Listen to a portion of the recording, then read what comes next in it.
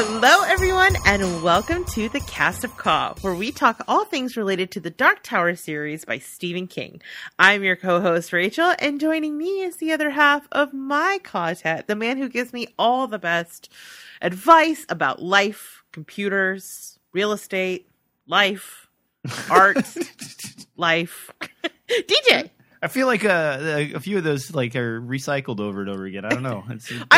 That's how much good advice you give me about life. It needs to be said at least 3 times. Thrice times. Always have 7 bank accounts. Why? Because you can live like a drug dealer. Wait, is that a true thing that you do? Oh, yeah. What? Okay, so this is real quick, but this is actually good and interesting for everybody. Okay. If you ever go to an ATM and you try to withdraw money from your bank account, you will run into a standard banking rule that happens across most banks, which is that they limit you to either $300 or $500 maximum single day limit withdraw. Mm-hmm. And the only way to get around that is either to go to the bank, and that doesn't work on weekends or evenings, or to call a bank teller and have them set up the one-time transaction to be higher for a single day. But that also takes time and can take up to a day or two to get sorted out. So if you, Rachel, find yourself in a situation where there's like a smoking deal on a pinball machine, for example, and like this is like, I don't know, maybe like the Simpsons tapped out pinball game, and it normally runs $5,000, and this weird guy is trying to sell it to you on a street corner for $2,000, you wouldn't be able to get $2,000 out of the bank to buy said item, or $1,500, anything over $500. So if you have more than one bank account with like $600 in each one, then at any given time in an emergency, you can come up with that times 500 in cash to escape, Johnny Law or any other number of things. So this is actually something that you do, though. You have 7 bank accounts? Yes. Interesting. Like, you are not someone I would consider to be like an anxious person. Oh, no, I'm not worried about like getting like the cops. Well, the cops have come after me, but like that's a whole nother story. We'll save that for the bonus. Yeah, exactly. But like as far as the bank accounts go, like I used to just have a safety deposit box with like a large cash amount in there so that if some weird transaction happened. But with some of the safety deposit boxes, like it takes work to get there and to get it out, and like there's times when it's available and times when it's not. So I just switched over to this method because it was a little easier.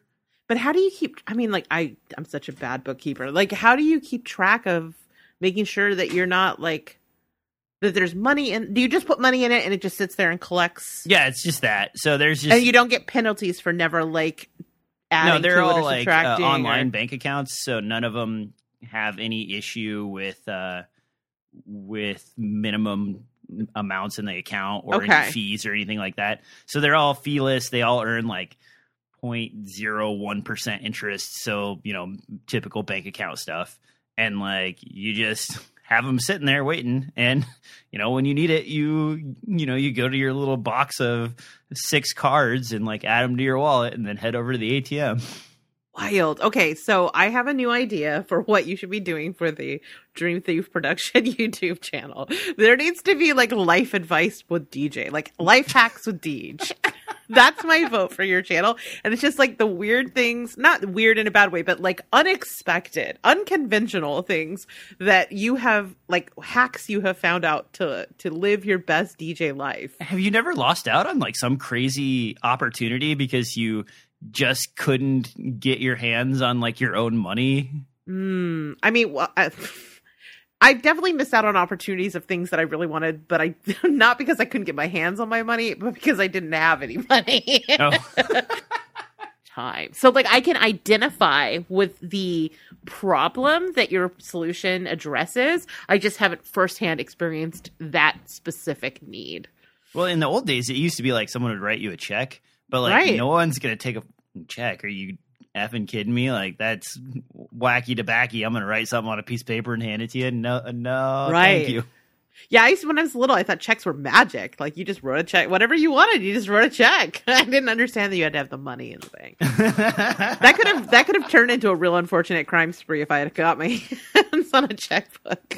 So just because you have 7 bank accounts does not mean you're a criminal. Okay. I like it. Just like if you have a pager in 2022, does it mean you're Can you even get pagers? Like they must still exist, right? Someone needs to snope that for me and find out if you can just like legit get a pager. Because I feel like you could get one at the same place where you can get like VCR repairs done. Does that still happen? I think it must, right? There has to be some cottage industry for like weird old tech like that. I mean, I worked at a repair shop in like the 1990s and like they were about to go under back then. I can't imagine like anybody is out there servicing televisions or VCRs anymore unless they were like worth gold, and you can get a VCR for like $15. Let's see here. Where can you find? I'm trying to Google it. Pagers. Oh my God. Yeah, they still have them. Like Oh, okay. So if you scroll down, you kind of get the context. So what they're doing is this is like an in-hospital type of system. So you could still have... DJ, bring it back. Bring it back. The 90s are back. Bring back the beeper. I mean, Danny just bought a flip phone. See? Next up, as we spiral back through time... beeper, and the first one you're going to get is going to allow you to like send like actual alphanumeric stuff, but then the next but then the next generation will just be the one with the little green screen on the top, and all you can do is just you have to relearn pager language where like all of the numbers mean a letter. There was a joke on Reddit the other day that was like, in the 90s, I had to push like 14 buttons to say I love you, and so I didn't. Oh my God, if there are young people listening right now, they're like, who are these dinosaurs and why do we care about this? I'm not even... Well, I am that. I'm middle-aged, so there you go. Isn't that weird? I don't like it. I reject it. All right, let's move on before I spiral. So, plan for this episode, aside from this nostalgia trip to Beeper Town, we are going to kick off the show with an in-depth conversation of Wolves of the Kala, Part 1, Todash, Chapter 1, The Face on the Water. And then we'll close out the show with our listener question, which I just realized I never came up with mine. Oops. So I'll be doing that. Like, I'll be in the back of my head, I'm going to be thinking about the answer to that. And yeah, I think it's going to be a really fun show. But before we get into it, DJ, do me a favor and please remind our listener of how we handle spoilers up on this here podcast. Well, like a stingy man hoarding fat in his purse, we will get out that grease and smear it across the ground to let you know when we're going to start sizzling up some spoilers in the spoiler zone. Yeah, and there might be spoilers this time. I don't know about you. Do you feel like we're going to have some like large picture conversations? I mean, I've got some questions on a few rando things that I'm just like, I think this means something, but I forgot what it means. Yeah. And so Rachel hopefully did the like star 911 or something like that. pound hashtag. Yeah, exactly. So yeah, there may be spoilers, but don't worry. If we do veer into spoiler territory, as I suspect we will, we'll not only warn you, but I will come back in and ADR a timestamp that you can skip to, because I know some people are reading this for the first time, and honestly, I don't want to spoil anything for anybody because it's such a good journey. It was *67. That was the thing. Remember when you would type in *67 and it would give you the phone number of the last call? Yes. And *69 and like if they would were call in the phone back, book, right? it would like robot their name and be like, nah. Yes. And *69 would call people back. I remember because that like effectively ended my prank calling career. Like the first time someone *69 you back, you're like, oh fuck! That's not how this is supposed to work. It's like if you doorbell ditched someone and you opened your door and they were there. Hello, who is this? Can I speak to your mother? Yeah, it was the worst. Damn, curse you, *69. And then do you remember Party Lines? That was the shit. So in the Midwest, the phone system was upgraded way later than the rest of the country. Okay. So what would happen is it was a natural form of party line, like a party line you called into. But with this, it was like 7 people to 12 people on a street would have the same phone number. What? Yeah. In the 90s? Yeah, in the 90s. Like, and they call it a party phone because they didn't have enough telephone wire in that area, so it just ran from house to house to house. And then at each phone, they set a little distinguisher. So after you dialed the number, you hit like 7 or 8 or 5 or 6, and it would ring the phone in that person's house. What? But any person in that group could pick up the phone and hear the conversation that was going on if someone was already on the line. So wow, dial-up must have been a bitch. Oh yeah. Like one kid like lived close to the CO and was like able to get a 52K modem, or 54, 56. No, 56K modem. Yeah, 56. And like everybody else is on 14.4. Oh jeez. And you're like, damn, this kid's like, he's getting onto the message board so fast. He can download like a text document in like 5 minutes. Yeah, he was like Crazy. the cyber version of like the kid on the block with a pool. I mean, okay, so if you're younger, go watch Lawnmower Man and realize what we all thought the future might possibly look like, or go check out Johnny Mnemonic. Remember how we did one of our bonus extended episodes was a review of Sleepwalkers? I feel like we should definitely do Lawnmower Man at some point. Ooh, yeah. Are you into it? Okay. All right. Anyway, let's get into this one. All right. Where did we last leave off with I guess we weren't actually with the content. Where did we last leave off with our reading?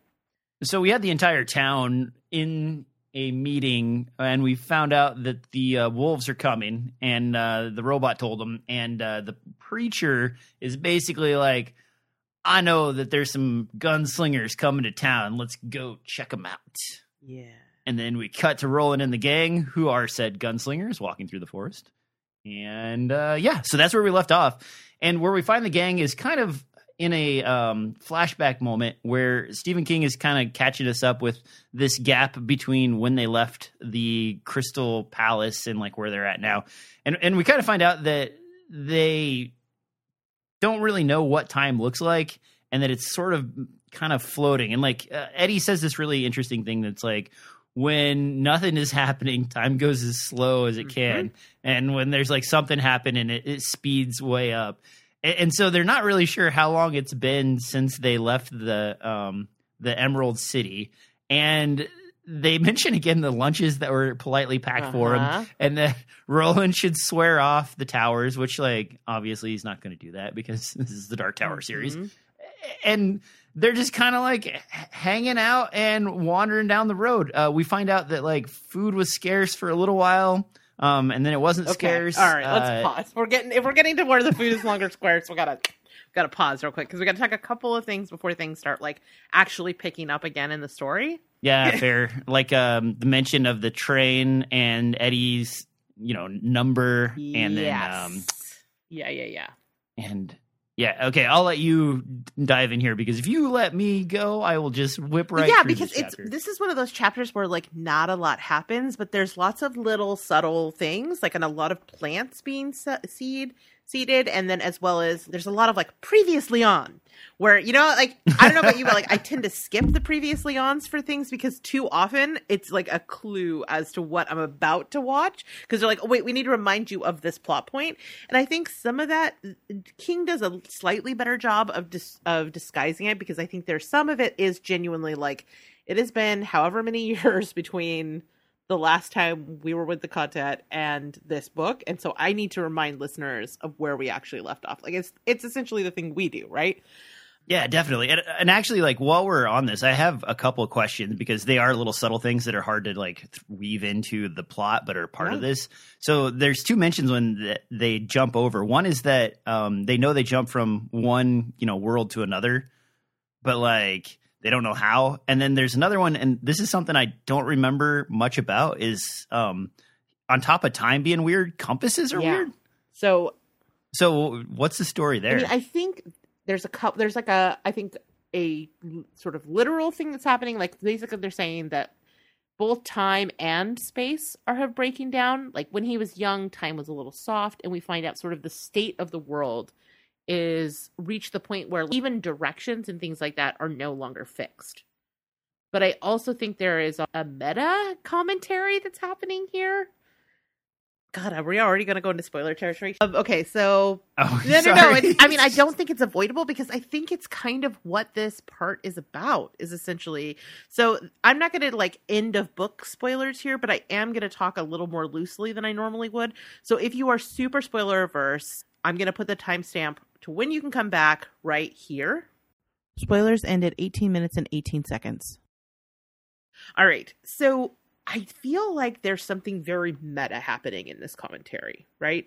Stephen King has essentially abandoned this story for however many years between the books.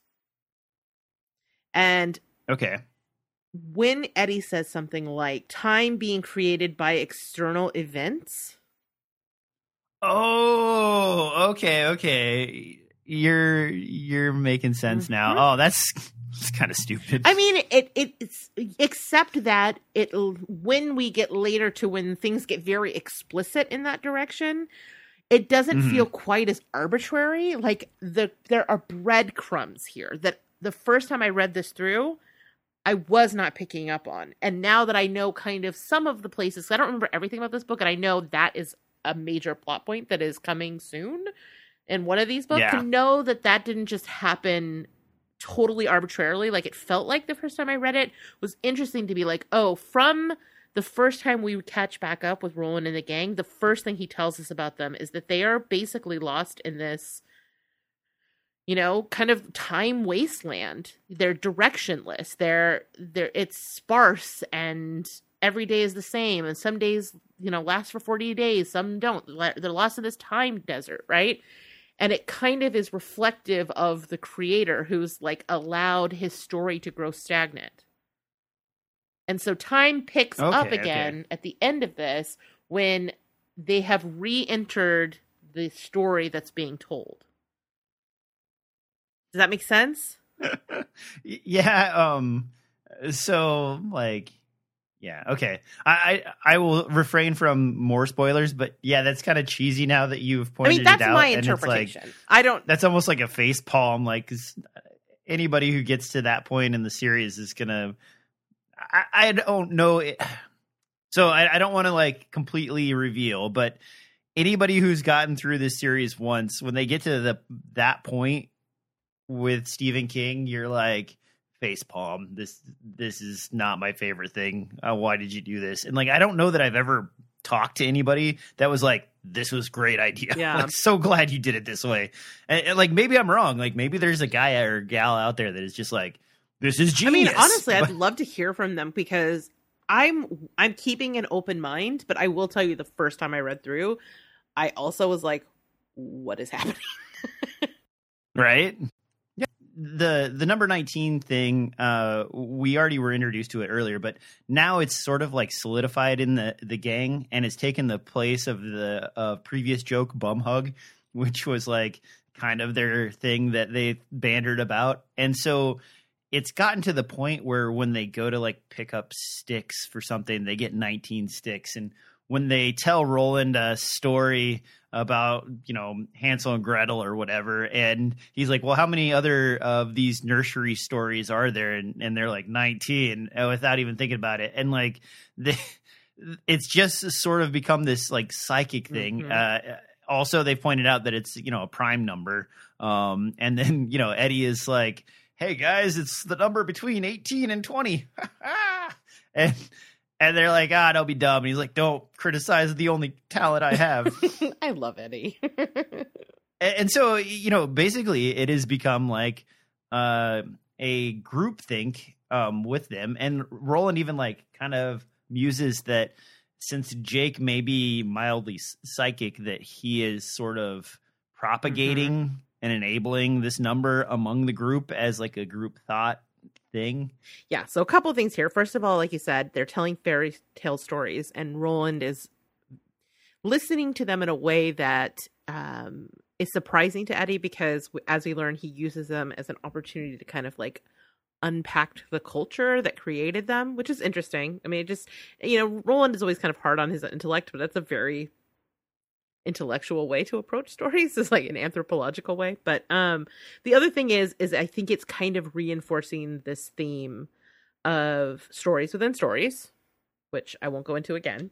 We also had like Per Callahan show up in the intro, right? And these literary references that Stephen King loves to pepper throughout it feel like they're picking up the pace a little bit. Like in this section, these two sections, we get references to We Have Always Lived in the Castle, Hansel and Gretel, Lady or the Tiger.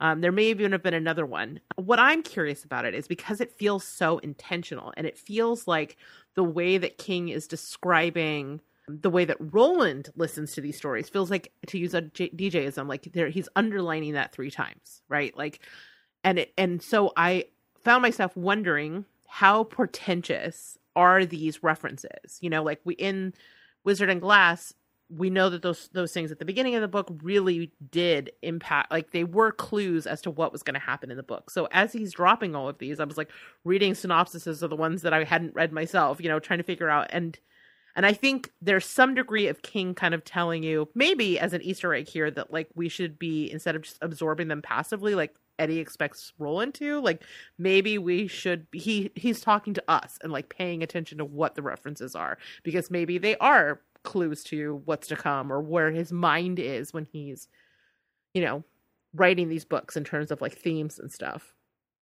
Well, there's even a moment where they walk into like a clearing or something, and there's a tree that's shaped like the number 19.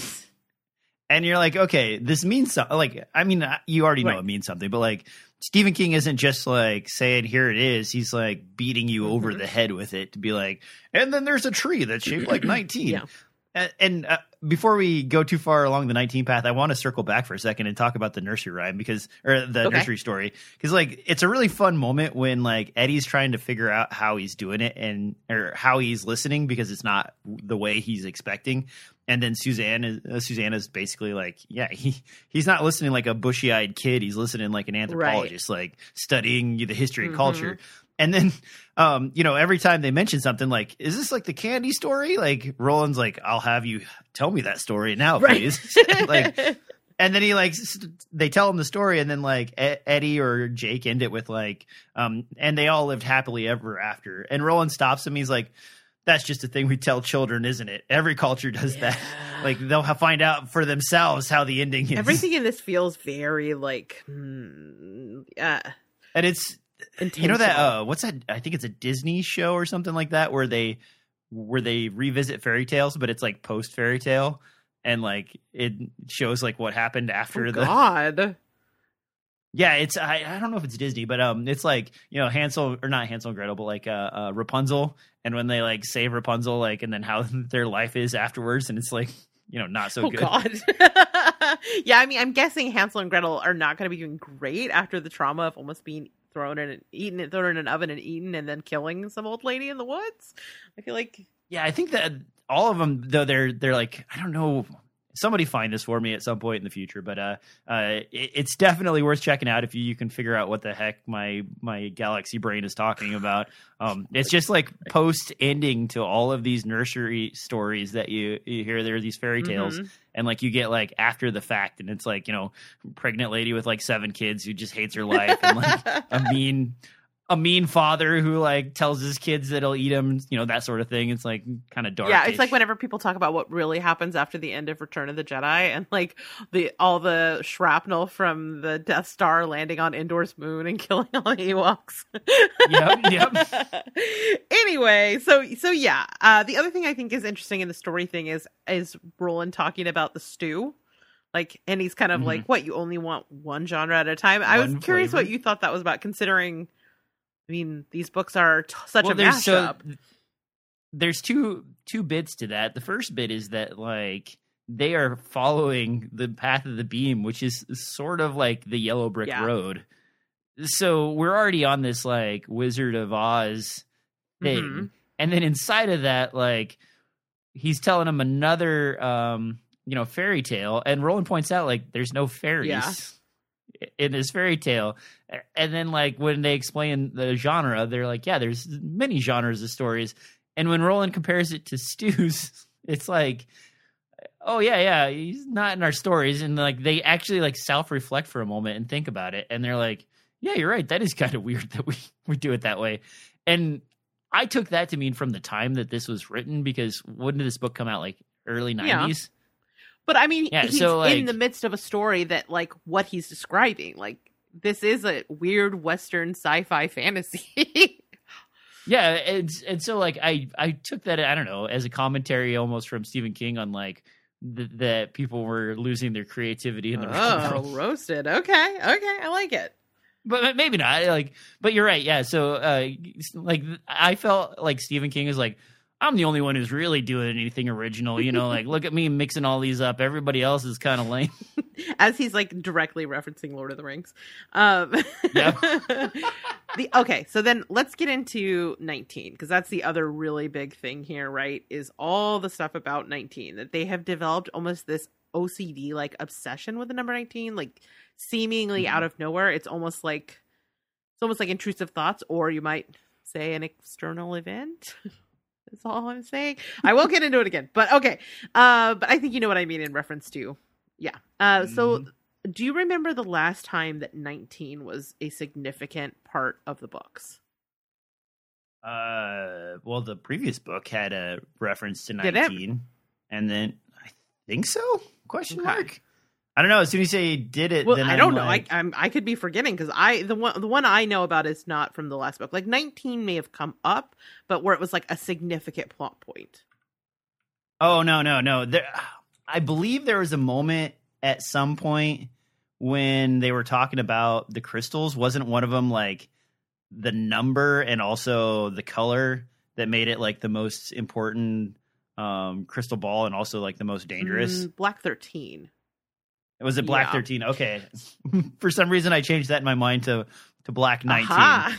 and was like, yeah, definitely. That's where they mentioned numbers before. And like, it's a very powerful number is what they said. But you're right. I think it was 13. I think it's really, really interesting, though, that this comes seemingly out of nowhere. Like, all of a sudden, they're all obsessed with it, but there is no specific event, at least not in their journey. The last time that 19, that I recall, and I'm sure somebody out there is going to correct me, but either way, I want to talk about this because it is a significant plot point, if you recall, back all the way back in The Gunslinger. Do you remember? Okay. Tell me more. Okay. No, I don't. Okay. Well, this is going to blow your mind then. All right. So it happened when Allie is telling Roland about the resurrection of the weed eater guy, Nort. When the man in black had come through town before him. Do you remember this? And he came in. I mean, I remember more like being back alive again, but not being right. Yeah. And they it caused like but the orgy to happen and stuff. Yeah, but where was 19 in that? So after the man in black leaves, Nort comes to her and says, he's left me a note for you. So in the note from the man in black to Allie, it says, you want to know about death? I left him a word. That word is 19. If you say it to him, his mind will be opened. He will tell you what lies beyond. He will tell you what he saw. The word is 19. Knowing will drive you mad, but sooner or later you will ask. You won't be able to help yourself. Have a nice day, Walter O'Dim. P.S. The word is 19. You will try to forget, but sooner or later it will come out of your mouth like vomit. 19. Now, what I was going to ask is this like one of Stephen King's ads when he went back through and like changed the paper stuff? That's a great question. Let's look that up. Because without going to spoiler zone, like the significance in 19 and like Stephen King's life, like, yeah, well, I mean, 19 is the age that he started writing The Gunslinger. And then the car accident was like something 1999, right? Yep. Yeah, exactly. The car accident was the one I was thinking of. I didn't know about he started writing at the age of 19. So, I mean, like, that's what's so weird about it, right? Is these weird coincidences of 19 in his own personal life. So let's see here. So, okay. A major change between the two editions is how Allie dies. In both versions, she is held out as a shield and hostage by Sheb as the residents of Tull attack Roland. However, originally Roland kills her out of pure instinct. He's trained his hand to react quicker than his mind. She screams at him not to shoot, but it's too late. And the guilt of her death sits upon Roland throughout the rest of the story. In the revised version, she begs Roland to kill her because she spoke in 19 to Sheb. I think you're right. So this it is a revised version. I mean, but that being said, he obviously has planted this here for a reason, which is honestly even more significant because now we know this is him trying to tell us something, right? This is something we have to decode as readers. So, like I said, in the book, the gunslinger in the revised version, this kind of helps kick off that final slaughter of Tull. Is that when he returns to town after going and seeing Sheila, I think her name was, he comes back and Sheb and Allie come bursting out of the bar, and like it said here, she begs for her life because she's said 19 and now knows what's on the other side of death because Nort has told her or whatever. But what's also interesting is in the book, it becomes, once she reads that note, it becomes almost again like an OCD thing where she feels this compulsion to say it, like an intrusive thought, and she starts like writing it in the salt, like with her finger on the bar, and she knows eventually she's going to say it. So to me, and then when he shoots everybody and kills everyone, the thing he thinks is when he sees them all crazy, he's like, oh, they've gone to the land of 19. So I think that maybe my copy is the old version because I don't remember any of that. That's why I was asking if like this was a rewrite, because I'm like, this isn't striking a bell at all for me. And so, but then you probably go back to that particular podcast 19! And I'm like, oh yeah, 19. I mean, I feel like did we I tell you talked about this thing I was thinking about? feel like we did talk about it. So I'm probably wrong. Like my adult it was also a brain couple is years probably ago, just so we're going to dropping give you a it pass. But the whole point is we now, like, going back and knowing that this had a very significant, like, marked the beginning of a very significant moment in his life. It's interesting to me that when he spots the tree that's in the shape of 19, and he essentially on the horizon, I mean, it feels very much like an omen to me. And he, like the book says, he's someone who believes in omen, and yet he totally dismisses it. And so I'm wondering if this is like a sign of him kind of subconsciously dismissing it, or refusing to recognize that this is a warning of some kind, that they're, by passing this tree, essentially entering into like the, land of 19. Is he trying to rationalize that away without realizing it? What do you think? I don't. You got me. Like the whole 19 thing. Like, so at first, like I thought I remembered something different, and I'm like, oh yeah, the tree 19. Okay, and they just crossed from one, like, I don't know, world or universe to the other, and oh yeah, maybe they're in world 19 now. And then I like stop for a second. I'm like, no, you're dumb. That's not. That's you like thinking completely outside of the story, and you're probably reading 3 books at the same time, so you're just mixing stuff up.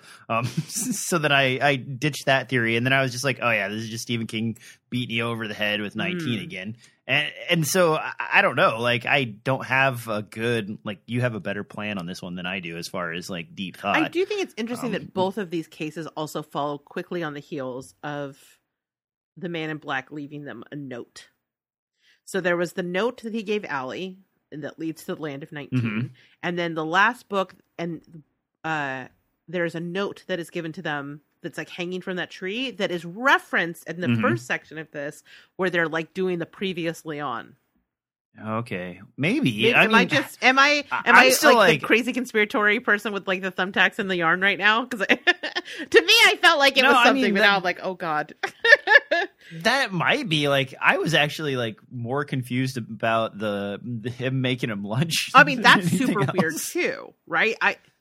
It's like your creepy friend made you like some Nozalon sodas and some sandwiches, It's just super weird. The sandwich thing was like the weirdest thing for me. The note, I didn't even really hook those two together until you mentioned it. But I mean, it makes sense that if Stephen King really wanted to draw attention to it, he did it for that particular death scene you just told me about. And then he does it when they run into him again at the castle. Like, this is his shtick, is to write like a cute little note for somebody.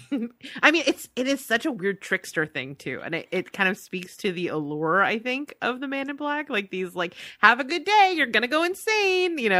That's my favorite version of the Man in Black, where he's kind of a little. Well, I can tell you as a weird person myself, vibes, like, you know what I'm saying? I write notes for people. Like if I sleep on your couch, like you'll find a note somewhere in your house that when I'm gone that says like something real odd and doesn't make any sense in context.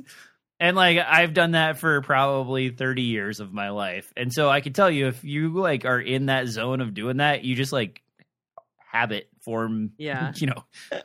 So back to this note thing. So I think you might be onto something.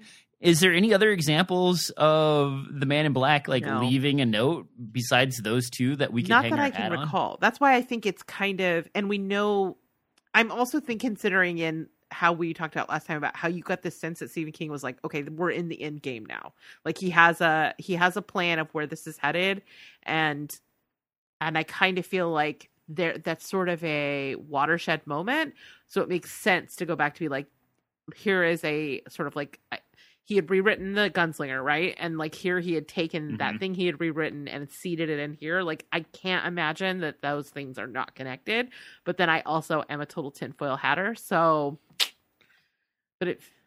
I also imagine some like angry Stephen King fans that are like, they read the first few books and then like Stephen King went back and modified them to like meet his needs in the future. He revised the book. King revised the Gunslinger in 2003 and then Wolves of the Kala release date. I thought it was like 92 2003. 2003. So okay. He put out the Gunslinger earlier in the year, and then dropped at the end of the year. Dropped Wolves of the Kala. So I am like now fully convinced of my conspiracy theory. These things are very connected. Are you on board? All right. I agree. Yeah, I'm on board. And like it also is like it stands true that like he decided to make it important and then like went back and noodled it. a little tweak here and there. All right, cool.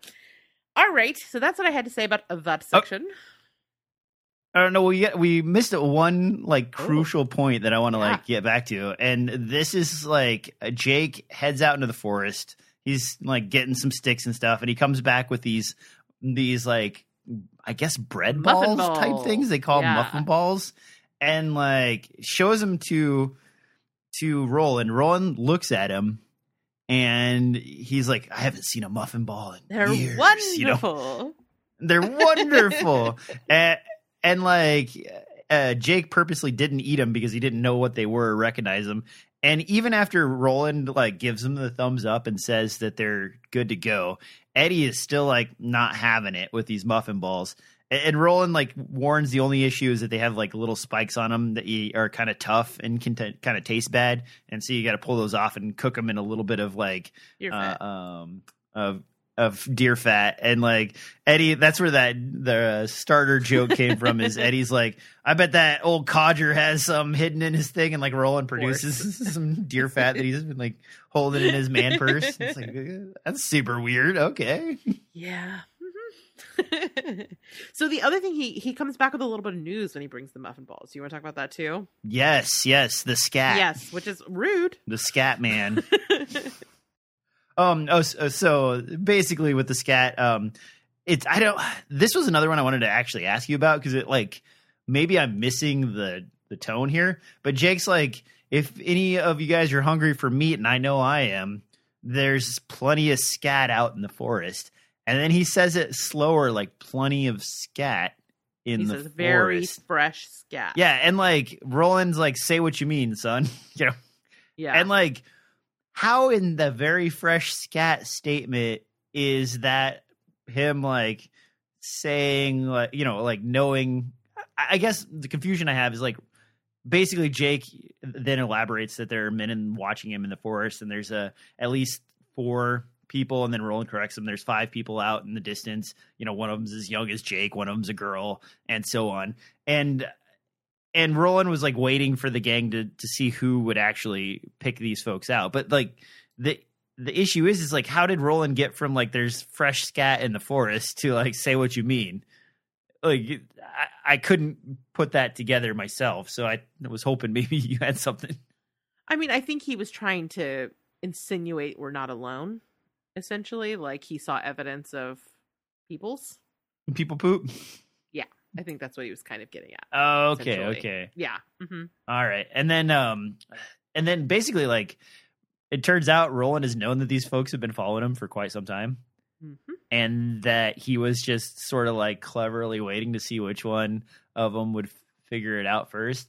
And he had actually kind of bet on Susanna figuring it out, and she hadn't, and Eddie either. And like this puts like a little moment where Eddie sort of like looks into himself and is like, "What? Did I'm losing my skills? Like I still got a little New York in me, actually. Like while I've adapted to this world well, like I haven't completely gathered up all of this world as part of my skill set, you know."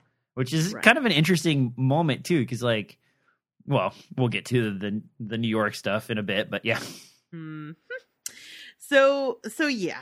I think the thing that stood out to me more that Eddie didn't notice is that Susanna didn't notice, because again, I think Roland is like, I thought it would be you, and that's like hint, hint, nudge, nudge that something is going on with her, right? Mhm. Because she would have noticed it.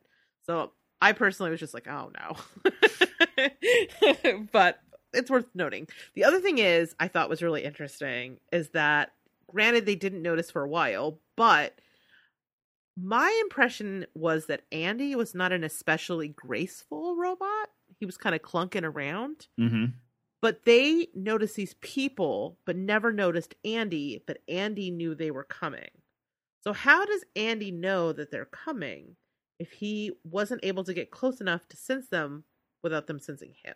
Well, that one's actually, well, I don't know. Maybe I'm like logical. Does he just have like mega robo eyes? No. So remember when Andy is like, not Andy directly talking to the dude in the field, but Andy post like evaluated story from the preacher is that there was also a mention of like a glass structure that like appeared and then disappeared in the distance down the old road. Well, Andy, if he saw that, he probably also saw like the gang appear from the castle before the castle disappeared, right?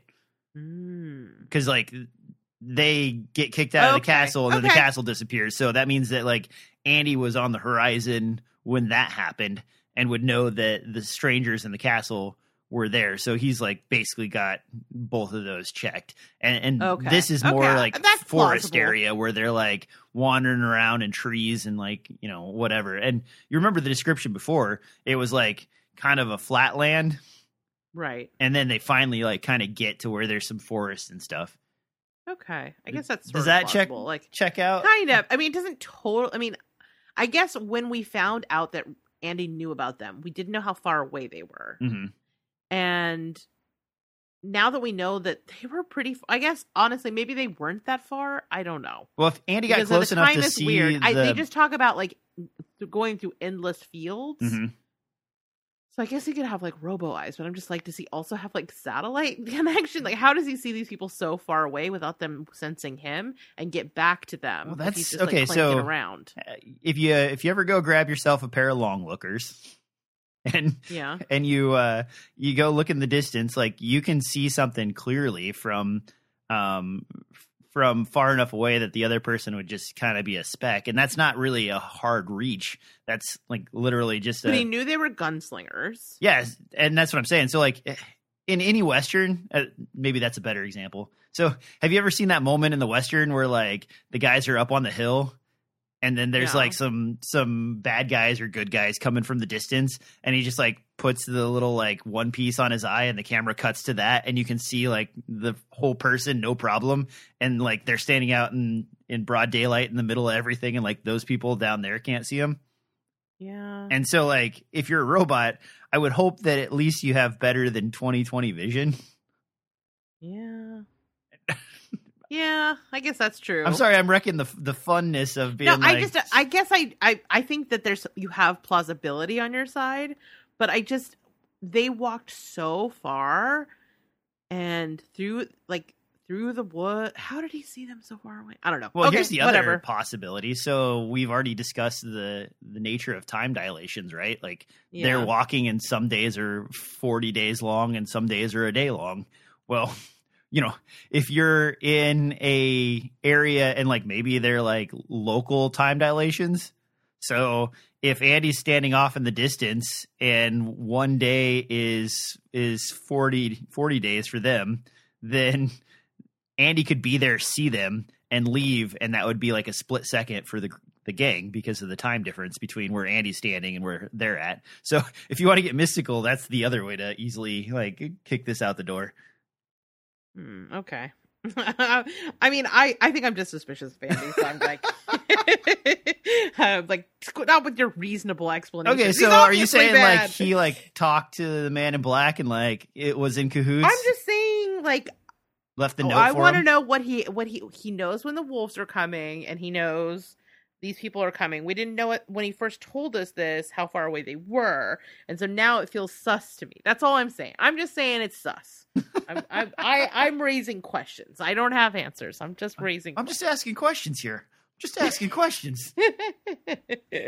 All right. The other thing I think we get here is just kind of like a rundown of where our quartet is at, like sort of the state of their connection, of their mood. And one of the things that we learned is that Roland is starting to smile more and has a twinkle in his eye, which is kind of nice, but also set against this idea of them kind of ignoring these potential warning signs of 19 and knowing how Stephen King rewrote history to tell us things about the land of 19 is a little concerning.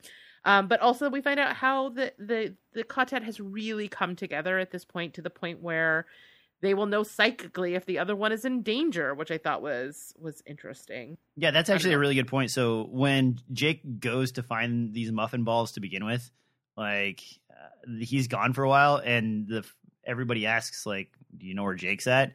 And Roland just like nonchalantly says, "You'd feel it if he was in danger." Right. And like they don't even question it. They're like, "Oh yeah, you're right. Good point. Okay, never mind. Jake's fine." Right. Which I like that. I mean, I'm very interested in the interpersonal relationships. And I don't feel like we get a ton of time of them, like, because I guess there's really nothing going on. There was a decent chunk of time that passed between the last time we saw them, but we don't, because there's not really anything happening. We don't really touch down with them, so we don't see a lot of these interactions. So it's good to kind of get a shorthand of like, this is how this relationship has progressed at this point. It was interesting. They're also pretty rude about the folks that they find off in the distance. Yeah, they're like Slewfoot. Yeah, so Slewfoot. That's it. And I think Slew's like, is that acronym for slippery? Or like, so I looked it up, and I think it just means like accident prone, bumbling. Oh, okay, kind of. Yeah. Yes. So like they're speculating on like what these folks are up to, and like Roland's like, they're obviously not up to anything nefarious. They're just interested in what we're up to, because they would have sprung upon us earlier and been fly food by now, and they are not fly food. So. Right. So they'll either lose interest in us and walk away, or we'll eventually come to meet up with them. Yeah, it's interesting because he kind of has an instinct for what these people actually want, which made me think like, oh, this must be, maybe this is sort of one of the standard gunslinger jobs, right? Is to kind of be like the wandering Ronin. That's kind of cool, actually. Yeah, it's kind of cool. I would read that book. So finally, like Eddie gives in to eating these muffin balls. Like they cook them. Like he's like, okay, give me one of those. And like immediately as they're discussing the flavor, they mention this Zabar's, I believe is the name of the a grocery store. And it's like a deli. Yeah, and Eddie doesn't recognize it, but Susanna and Jake both immediately are like, yeah, and like Susanna even like kind of spouts like what you would think of as like a regionally specific grocery store jingle type of thing, like from an advertisement of Zabar's. And they both kind of like have this moment of like, oh yeah. And then all of a sudden Roland is like, hey guys, just want to let you know, when you enjoy these muffin balls, they give you very vivid dreams. And like Jake's like you get high, and Roland's like, what? And he's like, and then Jake like kind of has this moment where he thinks about his dad. Is like, his dad was a purveyor of weird things. And like Roland's like, no, they don't get you high. You just have vivid dreams. And like the very specific difference between that is even in reference to like, when you did mescaline and like saved me from that not homunculus. Shoot, what's the name for the lady in the Succubus. circle? Succubus. Thank you. Homunculus. Homunculus is a whole nother thing.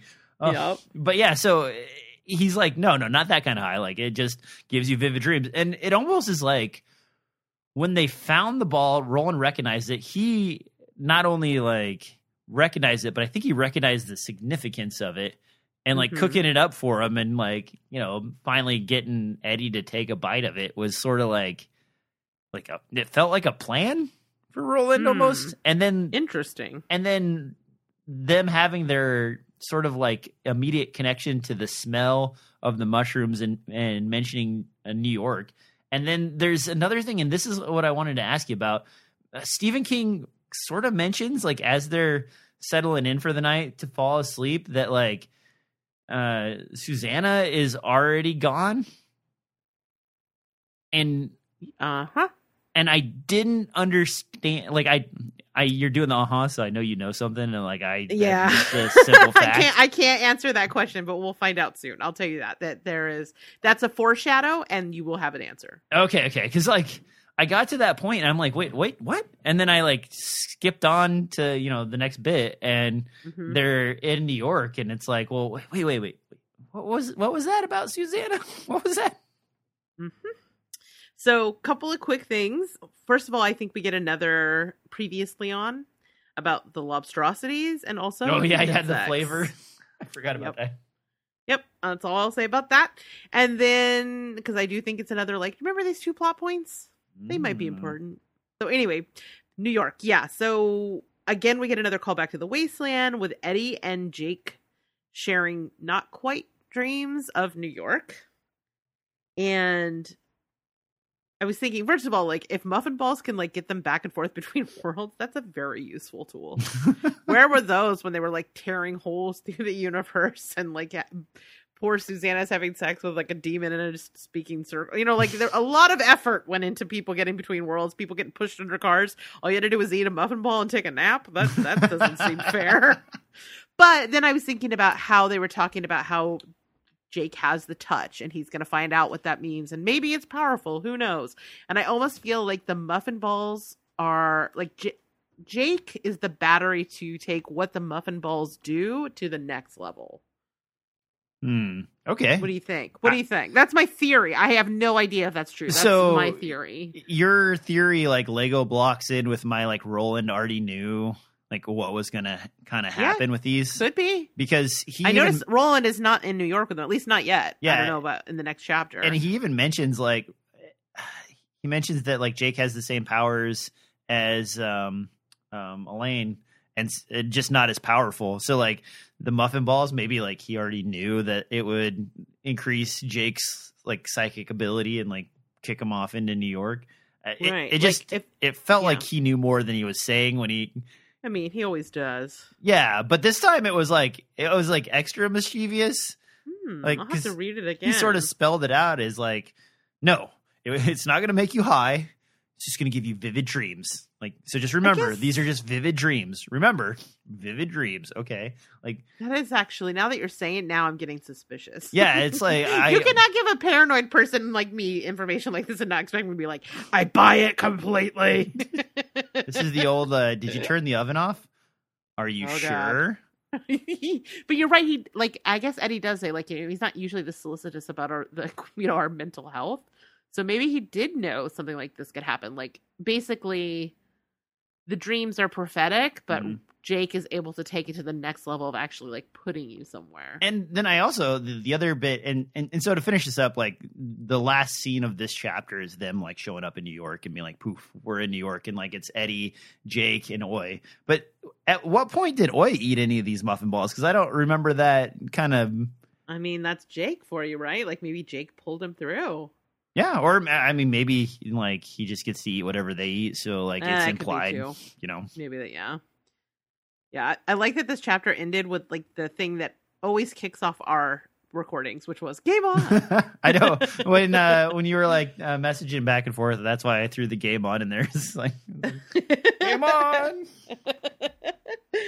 Awesome. Okay, cool. So I think we touched on everything I wanted to talk about. I guess I just want to know, like, what'd you think of this chapter? Oh, it's good.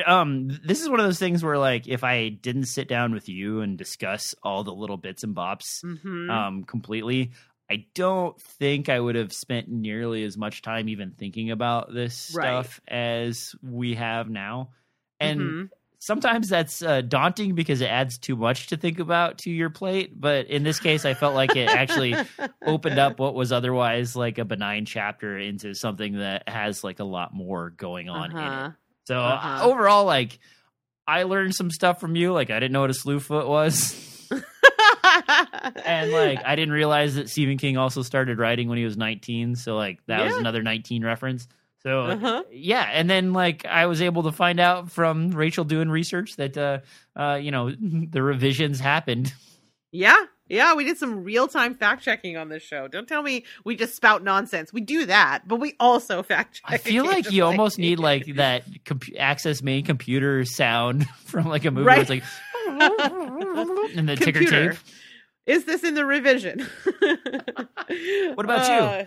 Yeah. So this, I think I agree with you, right? Like, this is a chapter that I think when I would normally have read it, or when I read it in the past, I would have just blazed through it because I would have been like, oh, this is just, fluff. Previously on, stage setting, whatever. Like, but because part of my job because we do this podcast is to listen to it multiple times and like really carefully consider the words that King is using and the way that he's presenting, and constantly asking like, why though? But why though? I realized that he's actually doing a lot in this chapter. Like, it disguises itself as being place setting, but he's really, really planting a lot of seeds of things that are yet to come. Some of which I think I got, and some of which I probably made up, and then some that I probably missed. And so I think that's kind of exciting. And one of the ways that has this process has really enriched my reading of the books is because before I feel a little bit like Roland, right? Like, before I listened to the stories wide-eyed like a kid listening to a fairy tale, but now I find myself engaging with this chapter like anthropologically. Like, I'm like, what does everything mean? Which has been really fun. And I think this chapter is one that you could easily breeze by, but is really rewarding if you take your time with it and really consider what he's saying. Because I do feel like King is basically putting all the ingredients into the stew, and he's about to put the pedal to the metal. That is the most mixed metaphor on the planet. But anyway, you know what I mean. Anyway, so yeah, overall, I liked it. So what's on the plate for our next round? All right. For those of you who are playing along, and I hope you are, next up, we are going to be reading... Where's my notes? It says what it is. Oh, yeah. We're going to be reading Chapter 2, New York Groove. So this is going to be Eddie's first time literally back in New York since he was a junkie. I mean, vivid dream, Rachel. Vivid dream. Yeah, vivid dream. Right. Cool. Okay, so I didn't catch any Stephen King connections, and I read all the news, and there was nothing too Dark Tower related, so I don't have anything on that front. So that just leaves our feedback feedback. We don't have any letters this week, and our Facebook group question, which I posted in the Facebook. Let me pull that up really quickly. Facebook. Stuff. And I know in the past I promised I'm going to do these on the show, like the question for the next one on the show. Last time I was just like completely drawing a blank. But I do have one for this one for next episode. But this time it just went on the Facebook group. So if you're not on the Facebook group and you want to participate in these questions, just in case on days where my brain is just not working, you should just go ahead and join up. It's a good time. Okay, here we go. All right, so here's the question I posed to the Facebook group. All right. So I was trying to think of literary examples. I was trying to get really deep and come up with a really good question that I felt wouldn't be so obscure that people couldn't answer. And then I was like, why am I not just having fun with this? I'm just going to have fun with this. So I'm bringing back something that I always enjoy, which is a good old fashioned dream casting. So technically he's not in this chapter, but last episode we met the very already I'm obsessed with Pear Callahan. And he just has the makings of Stephen King writes these characters that are just instantly compelling, and he totally has that vibe. So I want to know who, if we were to make our dream version of this epic, who should be Per Callahan? Do you want to go first, or do you want to hear what the listeners say? Oh no, I this one's easy. Like as soon as I saw this question, I'm like, obviously Gary Busey. What? Right? Why Gary Busey? Like the cocaine Gary Busey of like the police drama. 90s television or 90s movies. Okay, Gary so you Busey. mean like Gary Busey of a particular era, not Gary Busey right now. No, Gary Busey right now. I don't know if he could even like get through the casting because he's kind of brain damaged and stuff. Yeah, which is sad. Happy, not happy, but like he's a fun guy, but it's because of damage to neural cells. Yeah. But like the early 90s Gary Busey, where like he was still like wackadoodle, like Point Break Gary Busey. Yeah, exactly. Like when he was like a cop. Because like that Gary Busey is like the wily eyes and the craziness, and still like a little bit of unstable ground on the mental factors that would just like really put him into a Callahan sort of zone. Because you imagine like this is him after he's gone through like the craziest trauma of his life, and like he's also like standing up against the locals and like being clever, but also being like a little wily. And like those are all things that I naturally attribute to early Gary Busey.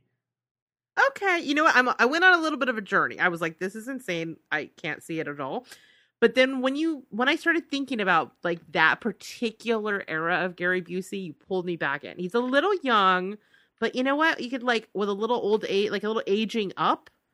That era point would be pretty good, I think. Also, I really, really want to rewatch Point Break. I haven't seen it in years.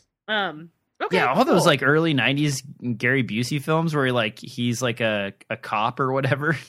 Yeah, of course. They're all like that Gary Busey like already had almost white hair and like was like his face just wildiness and like almost like intensity of stare at you. And that intensity is there now, but like instead of being like I'm thinking hard, it's like, who are you? How did I get here? Oh God. Which is a little dark, but Okay, so I'm always thinking about like a little bit aesthetic and a little bit like I feel like Per needs a lot of gravitas, right? Because he can walk up to the front of the stage and call all these fools out for being cowards, and everybody just is like, whoop, shut up. Right? Nobody's like, oh man, like they all just fall in line. And I also wanted someone who would look like he belongs in this world. And so my choice for Per Callahan, present day, Kurt Russell. Kurt Russell, you think? Mm-hmm. I mean, think about him in The Hateful Eight, or him in what's the one where they blow those whistles and they cut him in half? I don't know what that one is. Cut him in half? Yeah, it's really gross. I can't remember. But anyway, the point is he's reached this place in his career where he's like perfect for Westerns, I think. He has like the beard and the like gray hair and just, but also, and like kind of he's got those like piercing blue eyes, but is also like a little like sun-baked. I don't know. I just think he has the like commanding vibe and the charisma and just sort of that intimidating air. And he looks like he belongs in a Western. I think he'd be perfect as Per Callahan. I think of him as too like well put together. So like I can't imagine him as like more wily just because I'm so used to Kurt Russell performance. Okay, hold on. Hey, I'm gonna find a picture. I'm gonna show you a picture because I know you are a visual person, DJ, and you are. I mean, that's not a read. Like you like to see it, and then you can decide. Okay, so let me send you this picture of him. Yeah, yeah, maybe I might buy it. That mustache definitely like goes from zero to hero. Bone Tomahawk. That's it. Tomahawk. Yeah, I remember Bone Tomahawk. Yeah. Yeah, like, I think you're kind of selling me on it. Oh, like, really? And I'm looking at Kurt Russell, and then I'm like side by side in it with Gary Busey, and I'm like, we're actually kind of like circling the same facial structure because like the nose, the eyes, like imagine if like he just didn't do his hair. Kurt Russell could probably pull off like a wily looking, Gary Busey. You just have to show more teeth when he smiles. Mm-hmm. Yep. Okay, I'm in. Let's do it.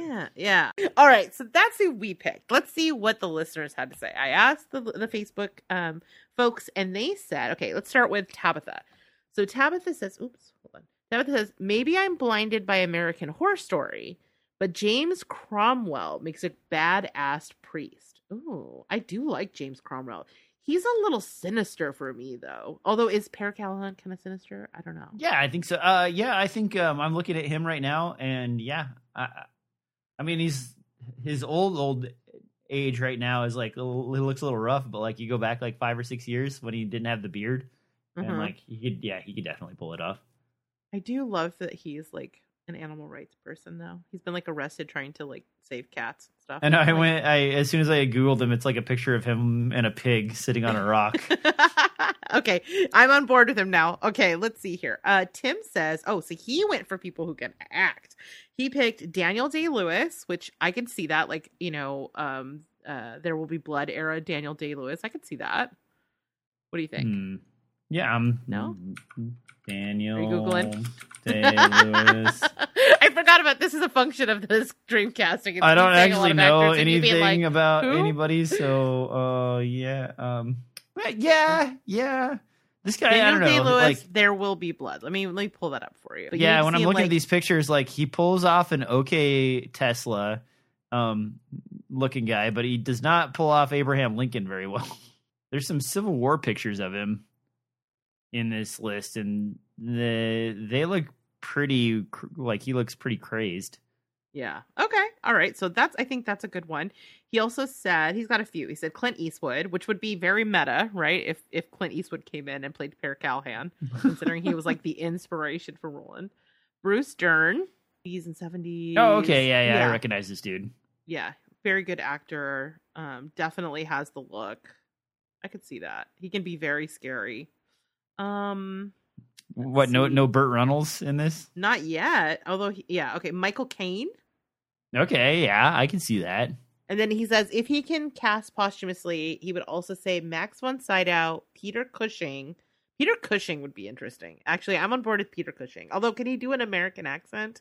I don't know. I feel like he always has his like Peter Cushing British accent. Martin Landau or George Carlin. George Carlin? George Carlin is a twist. I kind of like it. What do you think? George Carlin's a weird one, but he does have like the Gary Busey energy that I always love. So like I think that like I guess for me I'm like looking for more wily. So Peter Cushing, like he was the Star Wars guy, right? Like the captain.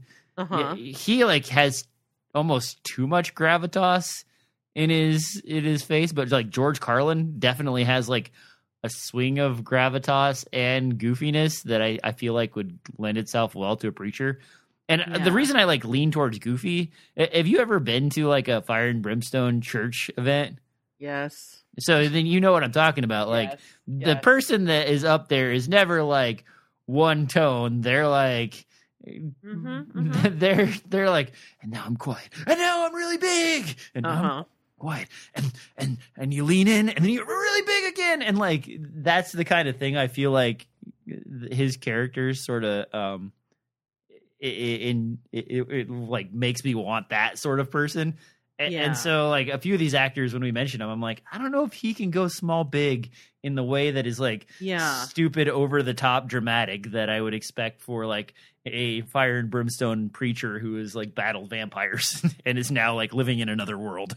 Yeah. You know what I think he'd be perfect is he would nail the like disdain. Oh yeah. Like when he went up and was like, you're cowards. Like George Carlin would say that to you and you'd be like, ouch, that hurts, and yes, please, I'll take another. You know what I mean? So I'm kind of on board with George Carlin, but only if he plays it as his character Rufus from Bill and Ted's Excellent Adventure. Well, George Carlin's like best stuff was when he was like describing how words are used, and like going back and forth, and that is like almost right out of the page of like a very dramatic church event. Yeah, I think George Carlin is an inspired choice. I mean, these have all been really good, but that's the one where I went, like, my gut went, like, yes. Yep. Okay, James says Liam Neeson. I think Liam Neeson has more of a Roland vibe for me, but Yeah, same. I like him though, and he's so like big and imposing that might work. Him and Darkman, where he's like barely acting. Right? I think are they making a new Darkman? I don't know. I'm all I would- on board. I love the Me original, too. even if it's bad. Like I love it Is in a the good bad original way. bad? I liked it. It's Maybe it not is bad. It's just like Liam Neeson with like way too many face prosthetics. Getting mad is more like someone Yeah. who has their mouth full of like cheesy bread trying to talk to you. Cheesy bread. Okay, Sheldon says I've heard it a couple times, but Michael Caine, which I could see that he Yeah, definitely. But I'd also like to suggest Robert Duvall. Ooh, that's a good one. Robert Duvall, I probably do.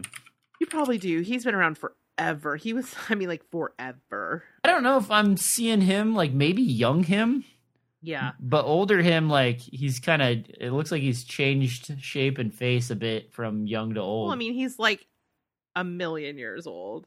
Ed Harris. I just saw a picture of Ed Harris next to him. That's another interesting choice. Ed Harris. Again, although he kind of has another like a Roland-y vibe because he's got the super blue eyes. Okay. Oh, this is interesting. Damien says I have to go with Lance Henriksen. Lance Henriksen, really? Yeah, I'm kind of into that.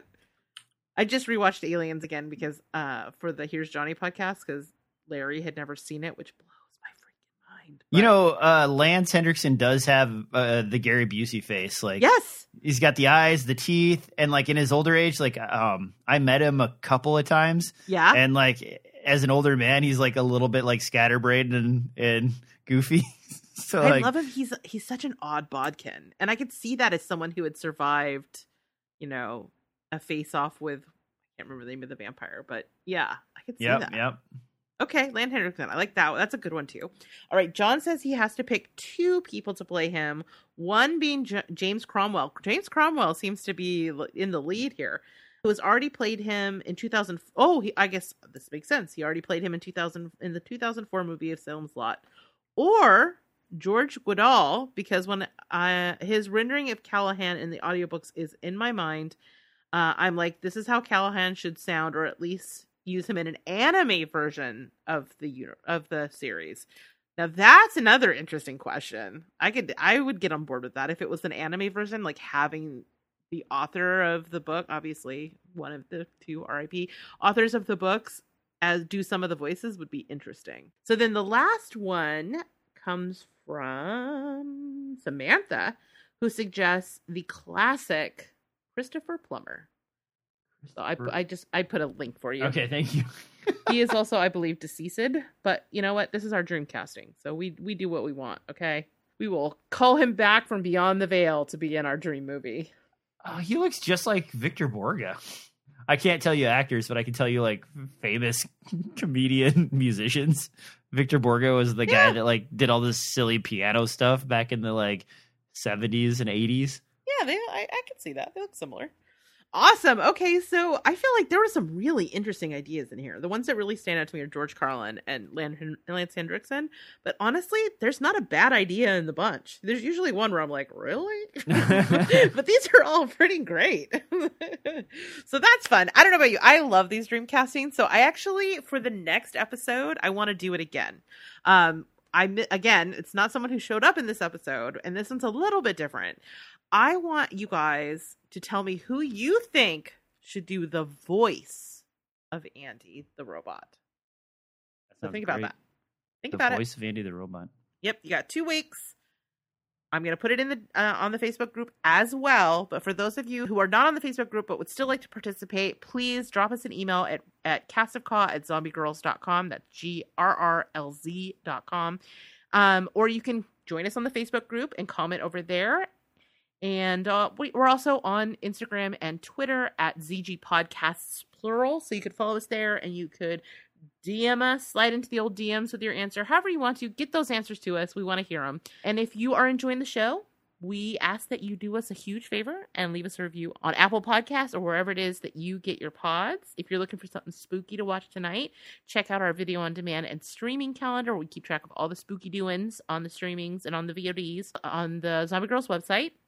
And if you, while you're there and you want to check out some really cool merch, you can do so at zombiegirls.com/merch. And if you love the show and you want to support us and you want to get some of the good extended content, like it's not just Friday. It is not just hang out with Rachel and DJ Day. It is also Disney Plus Day. And so half of my brain has been participating in this, and the other half of it has been getting very excited about all the news that came out of that today. So I want to get DJ's take on it because I know what I'm excited about. So I want to see what he thinks of it. So we're going to be talking about all the stuff, all the news that came out of that. And I guess that's kind of it for now. Unless you're sticking around for the extended episode. DJ, if they want some more of you in their life, where can they find you on the internet? Well, guys, if you are a Patreon, you can swing over to the Discord and see me post non sequiturs every day in the chat without reading any of the other stuff that's going on and just randomly dropping bloops in there. Also, there's pictures of my dogs. You can still hop over to deadlantern.com and check out the cast. It is on mild hiatus right now as Matt moves from another house. And then if you want to go back 10 or 15 years, you can swing over to YouTube and watch stuff that still gets commented on to this day from the early aughts. You make good content, seemed like dude. It wasn't that far back, but is still pretty far back. And that's it. Yeah. You just made quality content. It's timeless, you know? Yeah, I got one of my videos that has like 300,000 views from like 2009. Nice. Like someone's like, this is so freaking useful, even today. Well, I'm excited to see what you're going to do because, like, we're going to be reviving your YouTube career soon.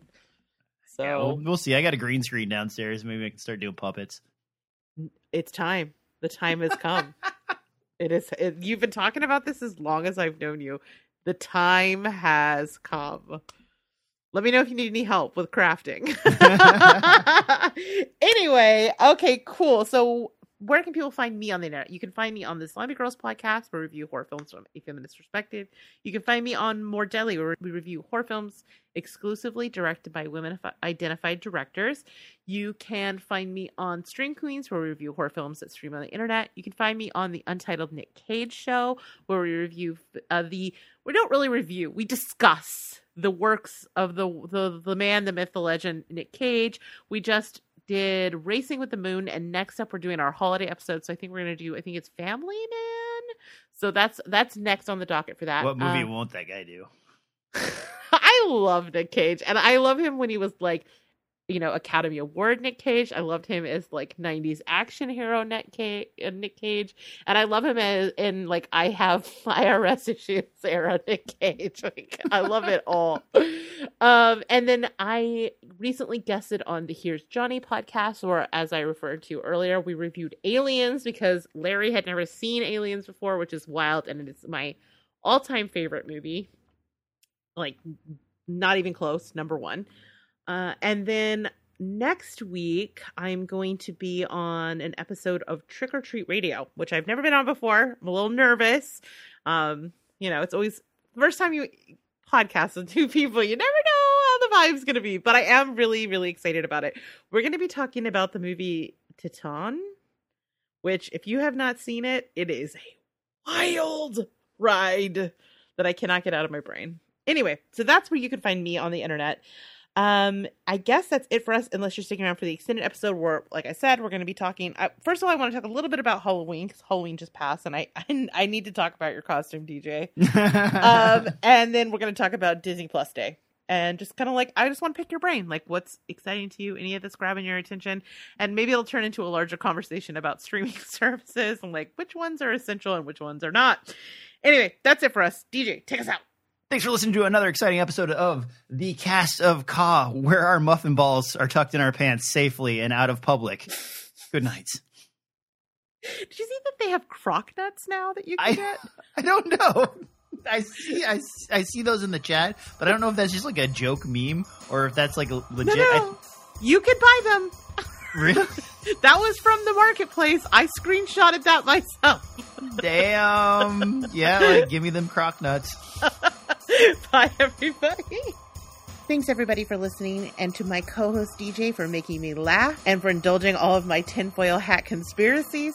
Production on this episode was done by yours truly. Our theme song for the show was created by DJ.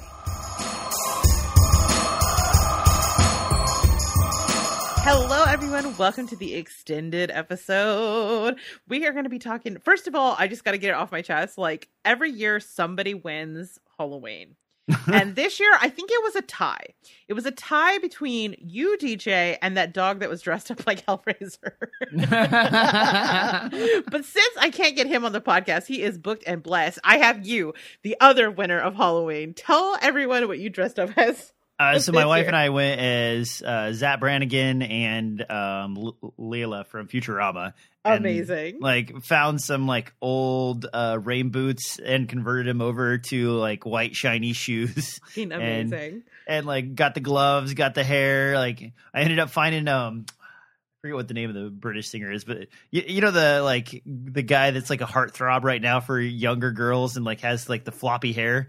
Like, got that kind of hair to go for my Zap Brannigan costume to like make it like he had a wild night, and then I memorized a bunch of Zap Brannigan phrases and realized how problematic that character is. And like, he's the worst, but he's also kind of the best. And so like I walked into the party and like used a couple of lines, and like immediately one of our friends is like, "Can you stop?" I'm like, "Yeah, absolutely."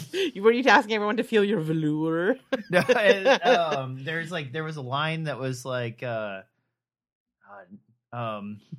already forgot it now, but yeah, it was bad. I went through like one of those YouTube channels where it's like the best of Zap Brannigan, and it's like 14 minutes of him saying offensive things. I memorized them, and then realized that was probably a bad idea. So yeah, that's it worked out pretty good. In the future, I might expand on the costume.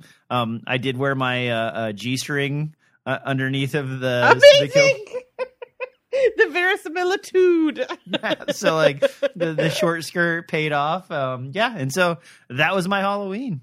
Did you go as anything crazy, Rachel? I didn't. Like, everyone around me is still like too freaked out to throw a Halloween party.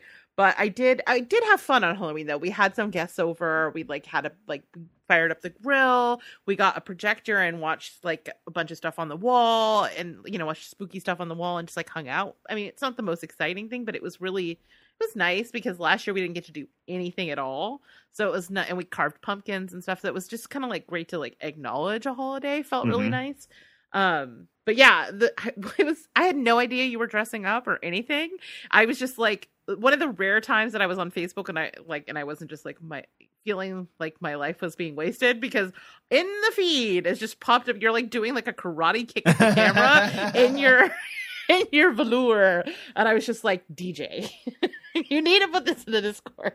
If you want a chill Facebook to follow, I post zero drama, only home improvement projects, art projects, and dogs.